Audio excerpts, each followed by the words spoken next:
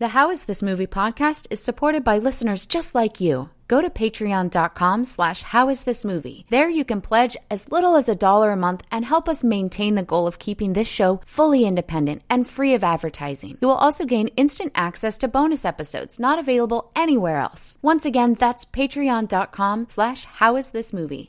And now for our featured presentation.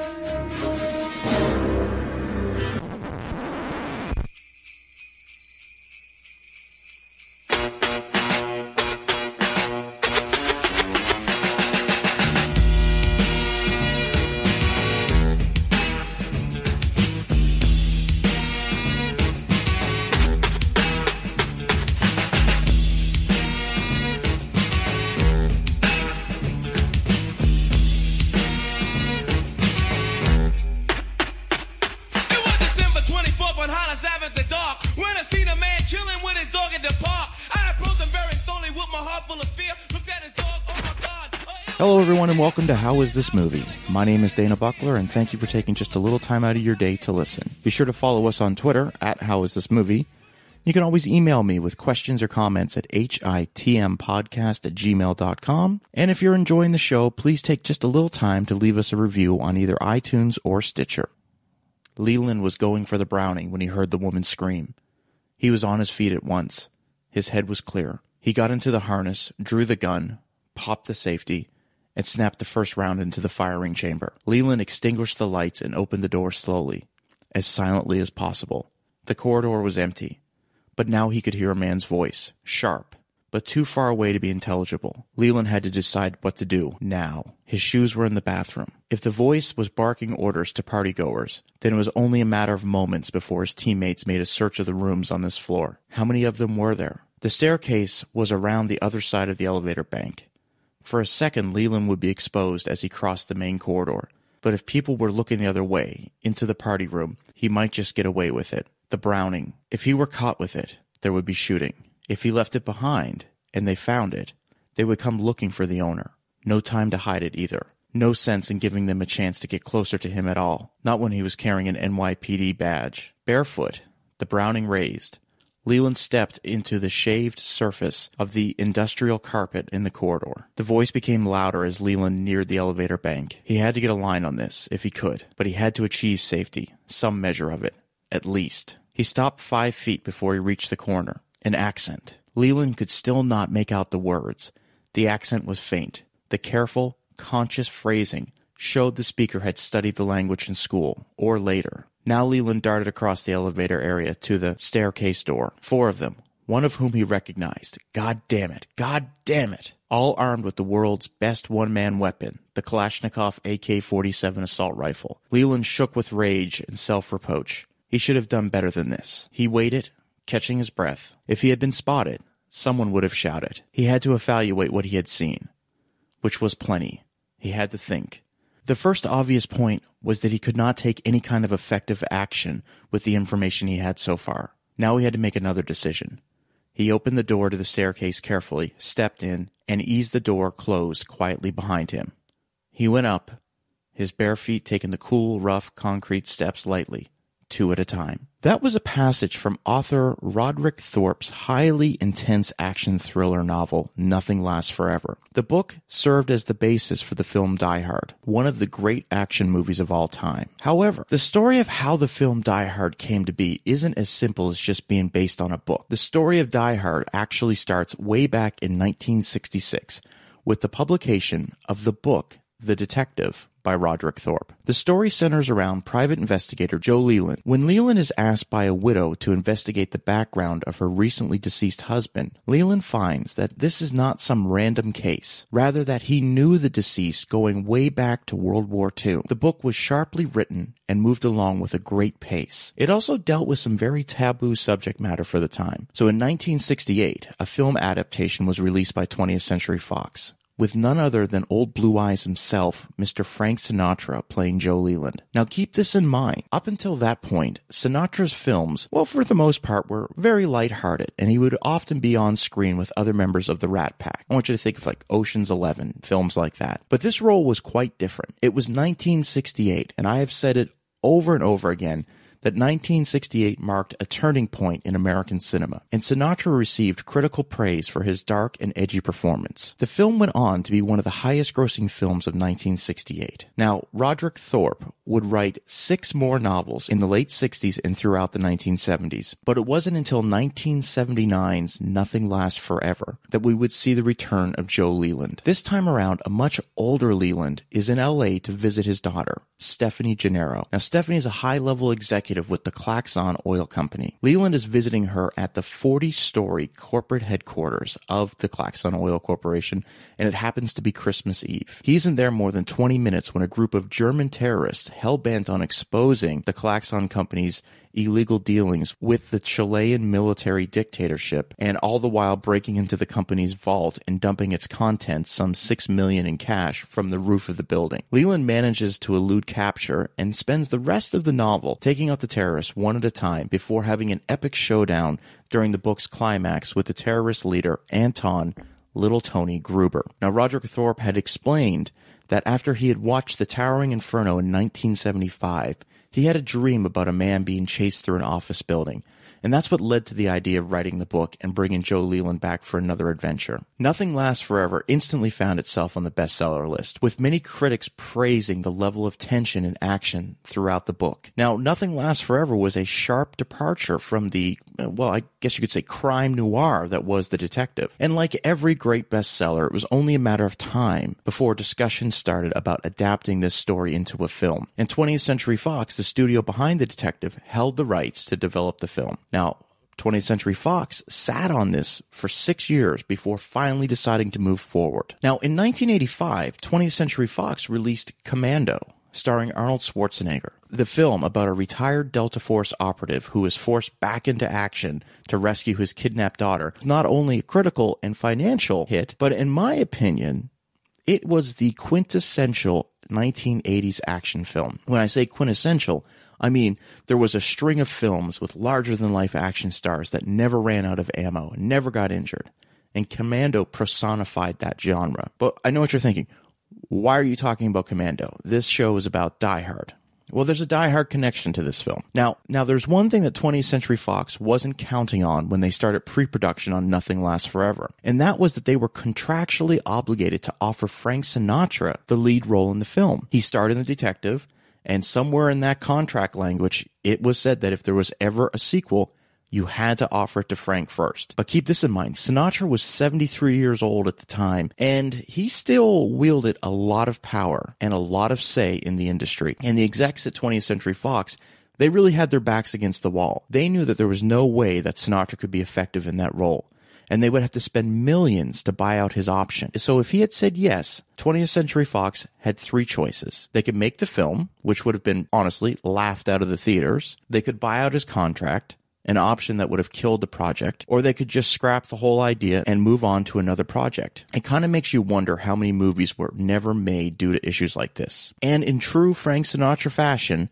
he didn't give his answer right away. He actually took some time to read the script and weigh his options. After a few weeks of debating the choice, Sinatra passed on the role. And that was a huge sigh of relief. So now the path was clear for the studio to proceed with the film. On paper, Nothing Lasts Forever was going to be just another high-octane action film, and there was no bigger action star than Arnold Schwarzenegger. So the offer went out to Schwarzenegger, and the script was rewritten and retitled Commando Part 2, which, given the success of the first Commando, was a no-brainer. But to everyone's surprise, Arnold did a 180 and suddenly passed on the project in favor of another 20th Century Fox film, 1987's Predator. Once again, Nothing Lasts Forever was put on the back burner. So, while Predator was being filmed in 1986, the studio continued to look for an actor for its next big project. Offers for Nothing Lasts Forever went out to Sylvester Stallone, Harrison Ford, and even Burt Reynolds, all of whom passed.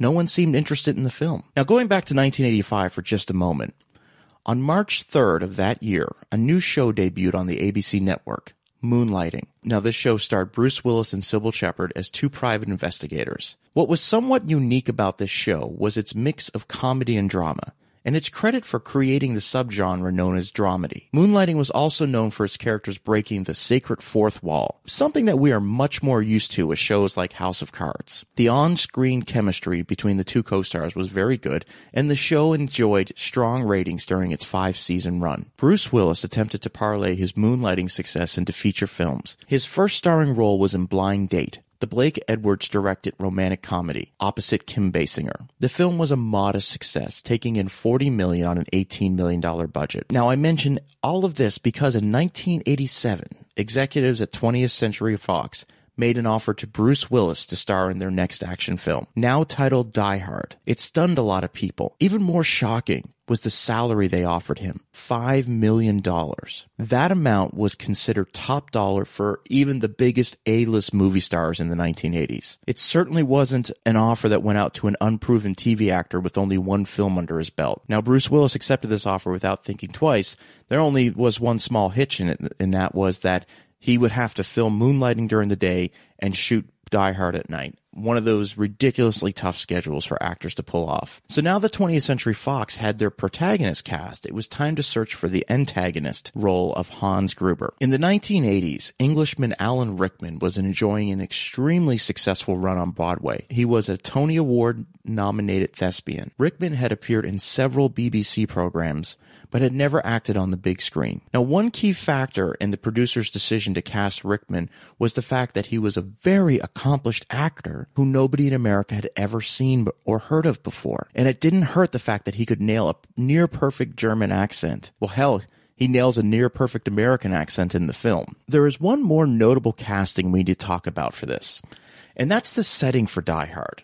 In the book, the Klaxon Oil Company's headquarters were in a 40-story office building in Los Angeles. Well, if there's one thing that Los Angeles doesn't have a lot of, it's 40-story office buildings. Luckily, there was one building that became available during pre-production, 20th Century Fox's brand new corporate headquarters in Century City. The 35-story building was still under construction during the filming of Die Hard, so the set designer got lucky in the sense that they didn't have to create floors that were unfinished. Construction for the building was finished in late 1987, and one interesting footnote about it is that President Ronald Reagan occupied a penthouse on the 35th floor for several years after his presidency. The executives at Fox were also very impressed with the director of Predator, John McTiernan. He managed to keep several Type A personalities in check during the filming. He didn't run over budget, and the film was a big hit, so they offered him the director's seat. The first order of business for McTiernan was to change the bad guys from terrorists to high-level heist men.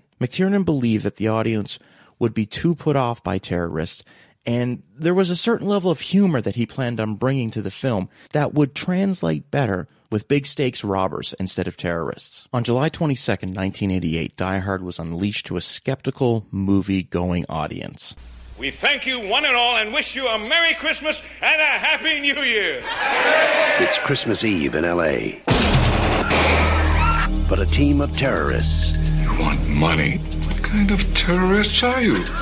Who said we were terrorists? ...have their own holiday plans. And I'm telling you just gonna have to kill me.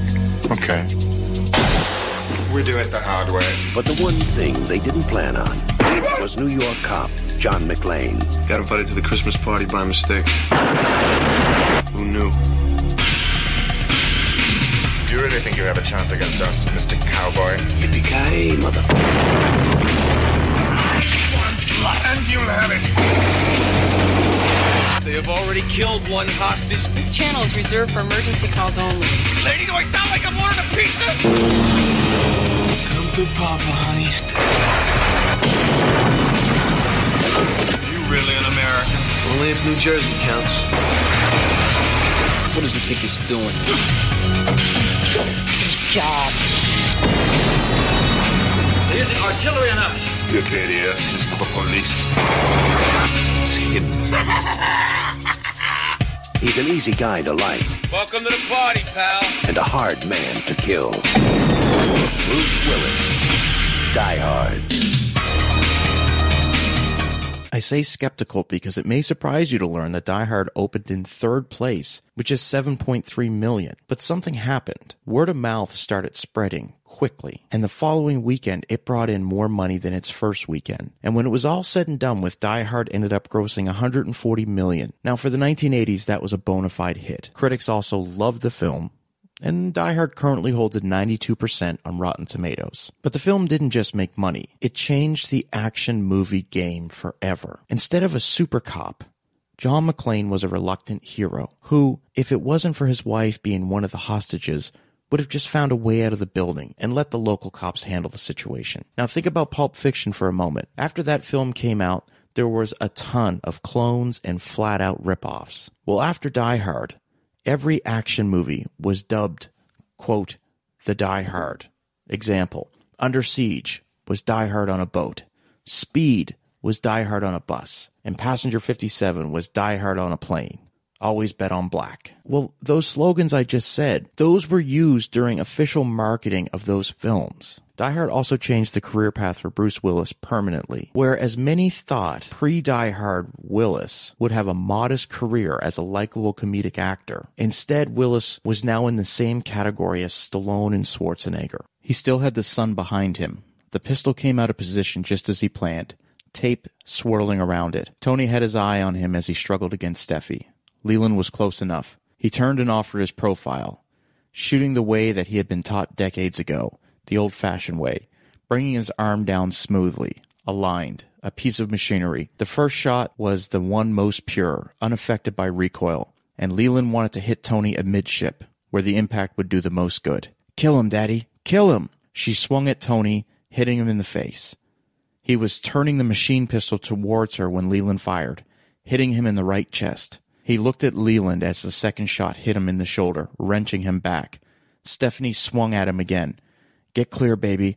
I got him, and he knows it." Tony shot her once in the lower abdomen, not letting go of her wrist. She turned to Leland as Tony tried to aim the machine pistol at him. "Shoot him. He told me he was going to do this." She pushed against Tony again.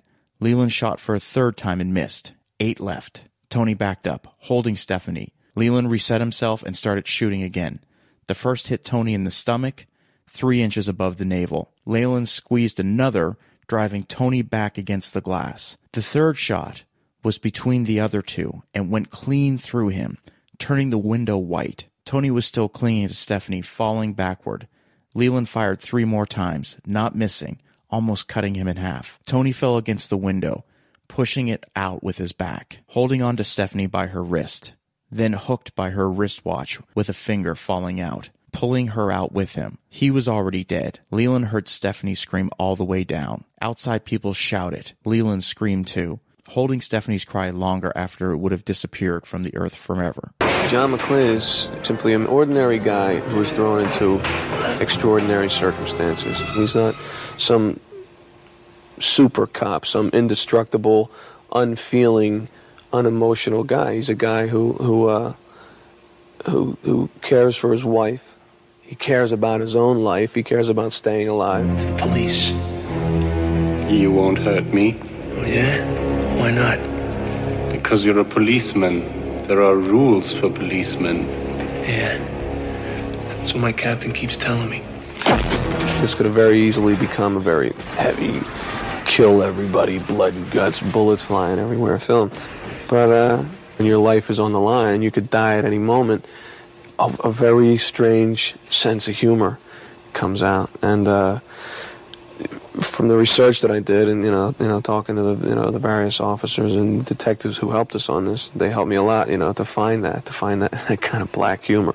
Mr. Mystery Guest, are you still there? Yeah, I'm still here.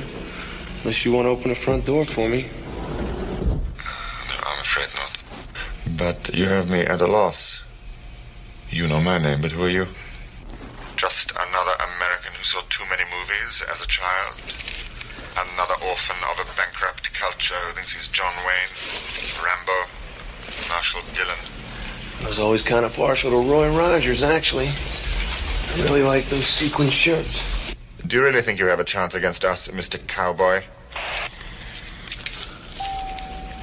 Yippee-ki-yay, motherfucker.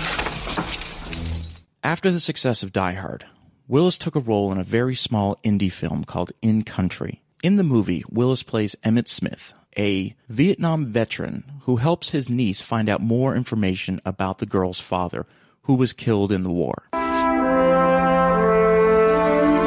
I get back to the world, this will be a dream. But now, the world is a dream. Come all of a sudden you gotta know about Vietnam. Did you get sprayed with Agent Orange over there, Emmett? Why? Something wrong with him? I believe my body was entered into by aliens and I was transported. Talk to me, Emmett. There's some things we can't stop thinking about. There's something you ain't never gonna understand. It's Leave it alone. Emmett! There's something wrong with me. Like there's this hole in my heart. There's just something missing. I can't get it back. In the mind of a girl, in the memory of a soldier, in the soul of a nation, the healing has begun. Bruce Willis, Emily Lloyd, In Country. The film received strong reviews, and Willis was nominated for a Golden Globe for his performance. However, the film only had a very limited theatrical run, and honestly, it's largely forgotten about. Willis would then lend his voice to the massive hit comedy Look Who's Talking. The film starred John Travolta and Kirstie Alley, and went on to be one of the highest-grossing films of 1989. Now, in 1987, writer Walter Wager published a thriller entitled 58 Minutes. The story followed NYPD Captain Frank Malone, who's at JFK Airport during Christmas week to pick up his daughter who's flying in from Los Angeles. Now, the workers in JFK's control tower are shocked when all of the runway lights go dark, and a mysterious man calls to tell them that he has cut the power to not only their airport, but all of the surrounding airports, and they only have 58 minutes to meet his demand before the first of many planes start to run out of fuel. It's up to Malone to figure out what's happening and try to save not only his daughter's plane, but all the other incoming planes. The book 58 Minutes was a modest success by book standards, but several of Wager's books had been turned into films, including Twilight's Last Gleaming and Teflon starring Charles Bronson. And it wasn't long until 58 Minutes was optioned as a film. The studio that picked up the option was 20th Century Fox, and they saw it as a perfect vehicle for their sequel to Die Hard. Of course, some changes had to be made. Instead of Frank Malone, we have the return of John McClane, and instead of his daughter, in the film, it's McClane's wife. She's traveling to D.C. to celebrate Christmas week with her parents. While this is happening, a rogue group of U.S. Special Forces take over the airport and attempt to secure safe passage for a notorious drug dealer. 20th Century Fox had hoped to enlist John McTiernan for the director's chair. However, McTiernan was occupied with the filming of Hunt for Red October, so the search was on for another director. In 1986, a Finnish filmmaker named Rennie Harlin had just completed his first feature film. The film in question was called Born American. It was the story of 3 American citizens vacationing in Finland when they accidentally crossed the Soviet border. What began as an innocent adventure has become a trip into hell. For 3 young Americans lost on the wrong side of the Russian border. Falsely accused. Where's the rest of your terrorist group? There are no others. Tortured. Does it hurt? We're American citizens. You can't kill us. And betrayed. Our government would be just delighted if those boys simply vanished from the face of the earth. Their only hope is themselves. Now they must fight their way to freedom.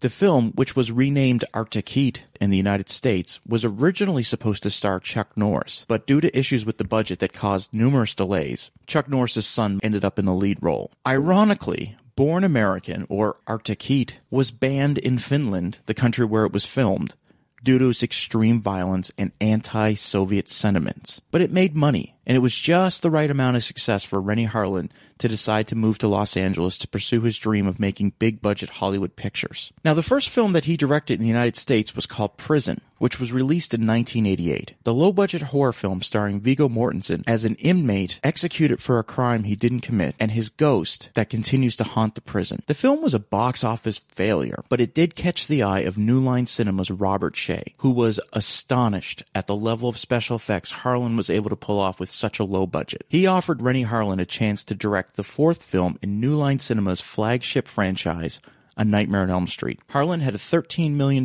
budget to work with, and that was more than 3 times the budget that he had for the film Prison. And Elm Street 4 would go on to gross more than $50 million in 1988. The film changed Harlin's life overnight. 3 days after the release of Elm Street 4, Harlin says that he received a phone call from Steven Spielberg to congratulate him on his recent success and to lend him his support. So Harlin, who was living in a single-room apartment in L.A., now had his choice of projects. And when the script for Die Hard 2 landed in his lap, he dropped everything for the chance to direct it. Keep this in mind. He's from Finland, and Die Hard was also hugely successful in Europe. So what kind of budget was Harlin given for Die Hard 2? Well, it was an almost unheard of $70 million. In today's dollars, that would be like a $300 million budget. Now, there would be a total of 4 returning actors in this sequel. Of course, Bruce Willis, Bonnie Bedelia as McClane's wife, Reginald VelJohnson, who has just a quick cameo as Sergeant Al Powell, and William Atherton, who returns as sleazy reporter Dick Thornburg. Now, in the late 70s and 1980s, a character actor named Dennis Franz could be seen in everything from The A-Team, Hunter, and Matlock. He also had several bit parts in numerous films, but it was the casting in Die Hard 2 as Chief of Airport Police Carmine Lorenzo that introduced him to the largest audience to date. Who is it? Come in. Captain Lorenzo? Yeah. John McClane. Yeah, I know who you are. You're the asshole that just broke 7 FAA and 5 District of Columbia regulations running around my airport with a gun shooting at people. What do you call that shit? Self-defense. Oh, what, you think that LA badge is going to get you a free lunch or something around here? No. Maybe a little professional courtesy. In an airport on Christmas week. You gotta be kidding. Okay, fuck courtesy. How about just being professional? Your boys just walked away from a crime scene, Captain. You can't wrap this thing up in 10 minutes, and you know it. You gotta seal the area off, take pictures, dust for prints. Don't lecture me, hotshot. I know what I'm doing. We're gonna dust it down. We'll take all the pictures. We'll sweep for fibers. You're gonna do this after 300 or 400 other more people go through there? Christ, you'd be lucky to get a print from one of your own people. Just shut down that area and send your people in. Shut the area down. It's that simple. I'll just shut the area down. Yeah. And I got everybody from the Shriners Convention to the goddamn Boy Scouts traipsing through here. I got lost kids, lost dogs, not now, later. I got international diplomats. I got a fucking reindeer flying in here from the fucking petting zoo. But John McClane, he's got a little problem. Hell, let's shut down the whole fucking airport. Now, what do you think they're going to say upstairs when I tell them that? Why don't you pick up the phone and find out? Because I don't need full fucking forensics to tell me all this was some punk stealing luggage. Luggage? That punk pulled a Glock 7 on me. You know what that is? It's a porcelain gun made in Germany. Doesn't show up on your airport x-ray machines here, and it costs more than you make in a month. You'd be surprised what I make in a month. It's more than $1.98, I'd be very surprised. Hey, McClane, don't start believing your own press, huh? Yeah, I know all about you and that Nakatomi thing in L.A. But just because the TV thinks you're hot shit, that don't make it so. Look, you are in my little pond now, and I am the big fish that runs it. So you cap some lowlife, fine. I'll send your fucking captain in L.A. a fucking commendation. Now, in the meantime, you get the hell out of my office before I have been thrown out of my goddamn airport. And many believe that it was his role in this film that ultimately led to his Emmy Award-winning role in NYPD Blue. Unlike the first Die Hard, where the studio used its corporate headquarters in Century City for the majority of the filming, Die Hard 2 was spread out all over the country. In fact, the scene where McClane climbs the ladder from the service tunnels up onto the runway and nearly gets run over by Esperanza's plane was filmed from 8 different locations. Granada Hills, California. This is McClane in the tunnel and climbing up the ladder. Los Angeles, California. Close-up of Esperanza's inside the plane's cockpit view. The Mojave Desert, California. This is the head-on view of the plane in the sky on approach. Alpena, Michigan. This is an exterior shot of the grading door on the runway. San Francisco, California. A rear shot of the plane on approach with runway lights in the background. Sault Ste. Marie, Michigan. This is the plane after just landing, rushing towards the screen. Lake Tahoe, California. This is where the plane rushing towards McClane in the foreground. And Denver, Colorado. This is where the plane rushing towards McClane as seen from behind the front landing gear. They also had to shoot several scenes at both Fox and Universal backlots. On July 4th, 1988, Die Hard 2 was released in theaters. Emergencies! We are in a code yellow!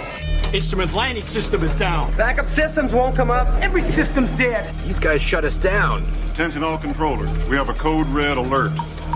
We just about maybe 2 hours. After that, those planes low on fuel aren't going to be circling. They're going to be dropping on the White House lawn. I want every officer recalled and assembled in body armor with full weaponry in the motor pool in 5 minutes. It's time to kick it. Our own SWAT team's gone. Maybe they're just a little bit more creative than you think. Start looking for a new miracle. Who the hell is this? We don't need a loose cannon on this thing. You get the hell out of my office before I throw you out of my damn airport. You're the wrong guy in the wrong place at the wrong time.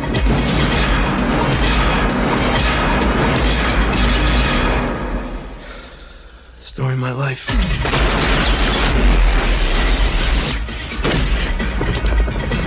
This is how I spent Christmas last year.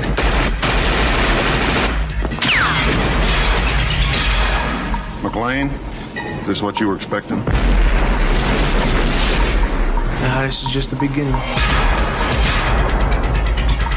On its opening weekend, it took in $21 million, and when it was all said and done, the film took in $240 million, more than $100 million above the first Die Hard. Critics were generally impressed with the film, and it currently holds a 65% on Rotten Tomatoes. Just like Elm Street 4 opened the door to bigger projects for Renny Harlin, Die Hard 2 opened the door to a very long career for Harlin. And some of his films include The Long Kiss Goodnight, Deep Blue Sea, and Driven, just to name a few. Now, as for Willis, he would appear in 14 more movies before returning to the role of John McClane in 1995's Die Hard with a Vengeance. 14. Would you do another one? Another Die Hard? Yeah. I don't think so. What do you look for in the thing? I was trying to get him to kill me in this one. I wanted my character to be killed off in this one. They wouldn't let me do it. They said no. If they came at you and said we want to do Die Hard 3, would you consider it? I don't know if there's anything to do. I mean, we're still trying to figure out how to make this one better than the first film. I don't think so. But who knows? Ask me a couple years from now. Hey, Carmine, let me ask you something. What sets off the metal detectors first?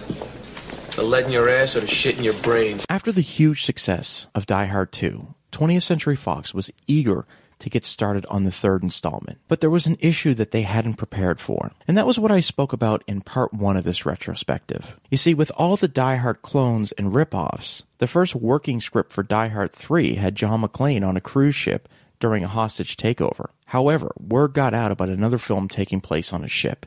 In this case, the Steven Seagal movie Under Siege, and it was already in post-production. What was happening is it was beginning to look like Die Hard was going to be a victim of its own success. The executives wanted a very original story for the sequel, but since there were so many films using the quote-unquote Die Hard model, the project would have to be put on hold until they could find a competent script and story. Now, a little side note, 20th Century Fox would eventually make their terrorists taking over a cruise ship film.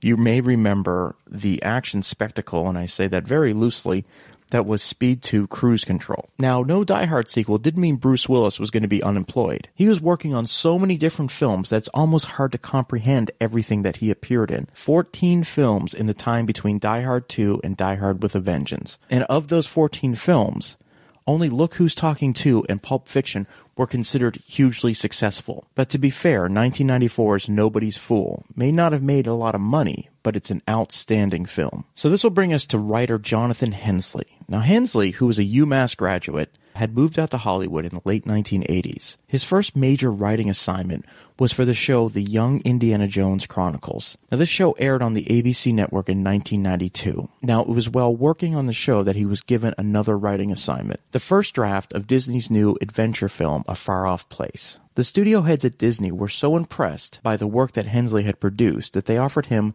a first-look deal. In essence, they would have the right to option any of his work first. Elated by this deal, Hensley got to work on his next screenplay, a very sharp departure from the African safari adventure that was A Far Off Place. Hensley's next script was entitled Simon Says, and it was an action thriller set in New York City. A mad bomber is forcing two total strangers, one a New York cop and the other a black activist, to work together solving complex riddles in an effort to prevent more bombings around the city. Now, even though Disney had a first-look deal, this was still considered a spec script, or speculative script, meaning that Hensley wasn't hired to write this screenplay, and it was something that he actually had to offer to studios. Now, he took the script to Disney. They showed a little interest, but only if he agreed to make major cuts to the violence and language that were in the film. They actually proposed the idea to Hensley of rewriting the film to make it more of a comedy. Now, all of these suggestions by Disney were ultimately declined by Hensley, and Disney officially passed on Simon Says. But this freed Hensley to start shopping the script around to other studios. When Hensley presented the script to 20th Century Fox movie head Mike Crimmey, he loved what he was reading and made a very strong offer. Crimmey presented a deal that would pay $500,000 to Hensley up front and another $500,000 if the film became a hit. Now, Hensley took the deal. Another side note to this story, an FBI agent got his hands on a copy of Simon Says, and after reading it, quickly told his superiors that something was amiss. The level of detail about the Federal Reserve Bank in Manhattan was stunning, and Jonathan Hensley found himself detained by the FBI for questioning. Now, Hensley was eventually cleared of any wrongdoing once he was able to present an article from the New York Times where he cited that he got all of his information from. There is another person we need to mention when we were talking about the Die Hard franchise, and that's Joel Silver. Now, Silver is considered by many to be one of the top action movie producers out there. And in the 1980s, he was the man behind everything from Lethal Weapon, Commando, Predator, and of course the first two Die Hard films. Now, I mentioned Lethal Weapon for two reasons. First was that the film was released by Warner Brothers, and with the monster success of the first three Lethal Weapon films, Warner Brothers decided to lock down Joel Silver, meaning that he could no longer produce films for other studios. But trust me, he was getting paid quite handsomely for this. Now, the second reason I mentioned Lethal Weapon was because right about the time that 20th Century Fox had purchased the script Simon Says, Joel Silver was hunting for the perfect script for Lethal Weapon 4. He got his hands on a copy of Simon Says and loved it. He envisioned Murtaugh and Riggs traveling to New York and all the crazy misadventures they would find themselves in. Silver made an offer to buy Simon Says from 20th Century Fox. They refused his offer, and they knew they had something great on their hands. If Silver wanted the script that bad, they needed to make this top priority at 20th Century Fox. Its pre-production schedule was retooled and moved to the front of the calendar year of 1994. One other suggestion was made. Why not make Simon Says the next Die Hard film? The franchise had been laying dormant for a few years, waiting on the best script possible, and they had finally found it. Since Willis was a lock to reprise his role of John McClane, the real search was to find the best actor possible for the other lead role of Zeus, the Harlem shop owner who comes to the aid of McClane and ends up entangled into a day that he never asked for. The first offer went out to Lawrence Fishburne, who initially passed on the script, but when he reconsidered, the role had already been cast. Now, you may find this hard to believe, but there was a time when Samuel L. Jackson wasn't in every movie made. In fact, prior to 1994, Jackson wasn't even a household name. He was a character actor who had an impressive resume of small parts in films ranging from Do the Right Thing, Coming to America, and Patriot Games. But it wasn't until he introduced himself to the world in Pulp Fiction that Jackson's star flew past the stratosphere. I'm asking him very genuine questions about the business and dealing with, celebrity and all that kind of stuff. Mainly because people keep telling me that I'm going to be a celebrity, so I want to know how to be one if that time ever comes. After Pulp Fiction, Jackson was in extremely high demand, and he had his choice of projects to work on. Now, even though Willis and Jackson were both in Pulp Fiction, they actually didn't share any screen time. For the role of Simon, the villain, returning director John McTiernan was adamant that he wanted Sean Connery to play the villain. However, after reading the script, Connery passed, citing that he had no interest in playing someone so evil. The now iconic role of Simon went to acclaimed actor Jeremy Irons. Now, the big difference between the first two Die Hard films and the third was the setting. The first Die Hard was in a building. Die Hard 2 was in a crippled airport. However, the third was set in one of the biggest cities on Earth, New York. And what works in favor for such an enormous place was the incredibly short time limits posed on McClane and Zeus, forcing them to cover a lot of ground. New York City truly becomes its own character in this film. There was an alternate ending for Die Hard with a Vengeance. In the ending, Simon gets away with the gold and flees to some anonymous country in Europe. McClane has since been let go from the police force, and it's alluded that some years have passed since the events of the film. McClane has dedicated all of his time to finding Simon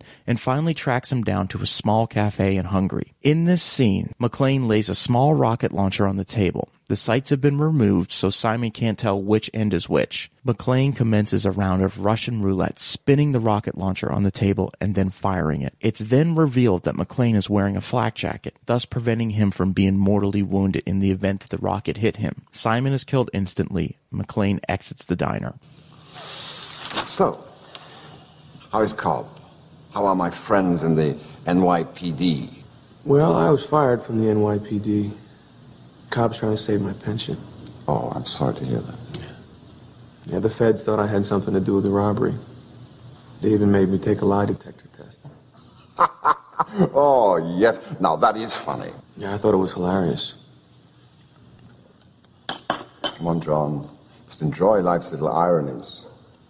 How is your black friend, Zeus? Yeah, Zeus. He's good. He's good. His kid's made the honor roll. Oh, that's very good. Yeah. You have children, don't you, John? 2. As soon as I'm done here, I'm going to go spend Christmas with them. And what is the point of your visit to our little backwoods country? How's your girlfriend? The short blonde hair? Is she around?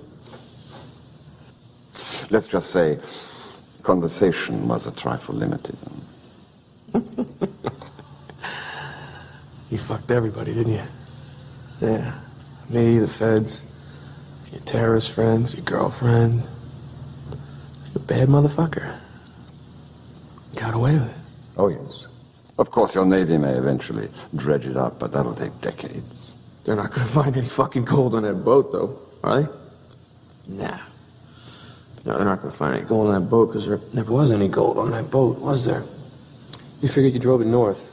Canada was my guess. Was that right? Good. Yeah. Nova Scotia. Yeah. Wait. Look over here.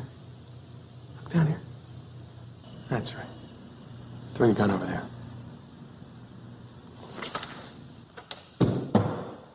Tell all these people to get out of here. Right now. Insert. Passatek L. Passatek L. Rücktum. Hey. So. Do you have a headache? You know, I saved you a couple. It's amazing, isn't it? I traced the batch number to a German pharmaceutical company who shipped that bottle to a little pharmacy right down the street. I'm a cop, remember? So you see, Simon, you must learn to enjoy life's little ironies. I brought you a present. Present? Christmas present. I'm sure you've seen these before. It's a Chinese rocket launcher. We're going to play a little game. Remember your game, Simon Says? Well, now we're going to play McClane Says. Here's how the game works. I ask you some questions. As long as you answer them, you don't have to pull the trigger.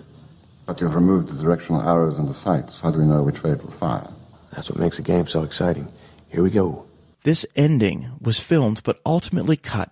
The main reason cited was that it didn't fit the mold of the other Die Hard films, which tended to play out in a single day. In the hands of a mastermind of terror. I want to play a game with Lieutenant McClane. What kind of game?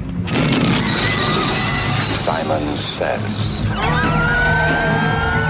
The path to revenge leads straight to John McClane. If we don't do it, this guy says he's going to blow up another public place. Why me? What has he got to do with me? I have no idea. He just said it had to be you. It's nice to be needed. Simon Says, get to the payphone in Wall Street Station by 10:20, or the number 3 train and its passengers vaporize. I'm not jumping through hoops for some psycho. That's a white man with white problems. You deal with it. Where the hell are you going, McClane? I know what I'm doing. Not even God knows what you're doing. This guy wants to pound on you till you crumble. Are you aiming for these people? No. Well, maybe that mime. He wants you to dance to his tune and then kill you. Oh, dear. You don't like me because I'm white. I don't like you because you're going to get me killed. On May 19th. This is a bad idea. Ladies and gentlemen, I'm a New York police officer. I'm going to ask you to calmly and quietly start moving towards the other end of the car. When the theater goes dark. Trust me, guys. Duck. The roof blows off. They're out there setting off bombs. And for some reason, he's very angry with me. This, as they say, is where the plot thickens.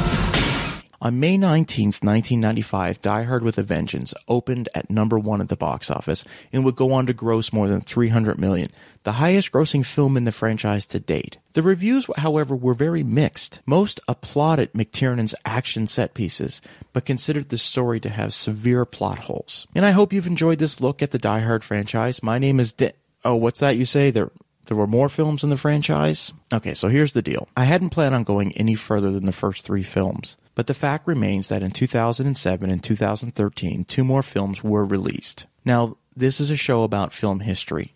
I very rarely get into the critical aspect of films, or personal critical aspect of films. The fact is that I watched Live Free or Die Hard last night. Now, this is a film that I didn't even watch in the theaters. I skipped it because it was rated PG-13. But I wanted to give this one more fair shake. I made it halfway through the film before I turned it off. As for A Good Day to Die Hard, well, ironically, that film is the only one in the franchise that had a purpose-written Die Hard script. And, well, I did see A Good Day to Die Hard on opening weekend, and my thoughts can be summed up as follows. In the first 3 Die Hard films, John McClane wasn't a super cop.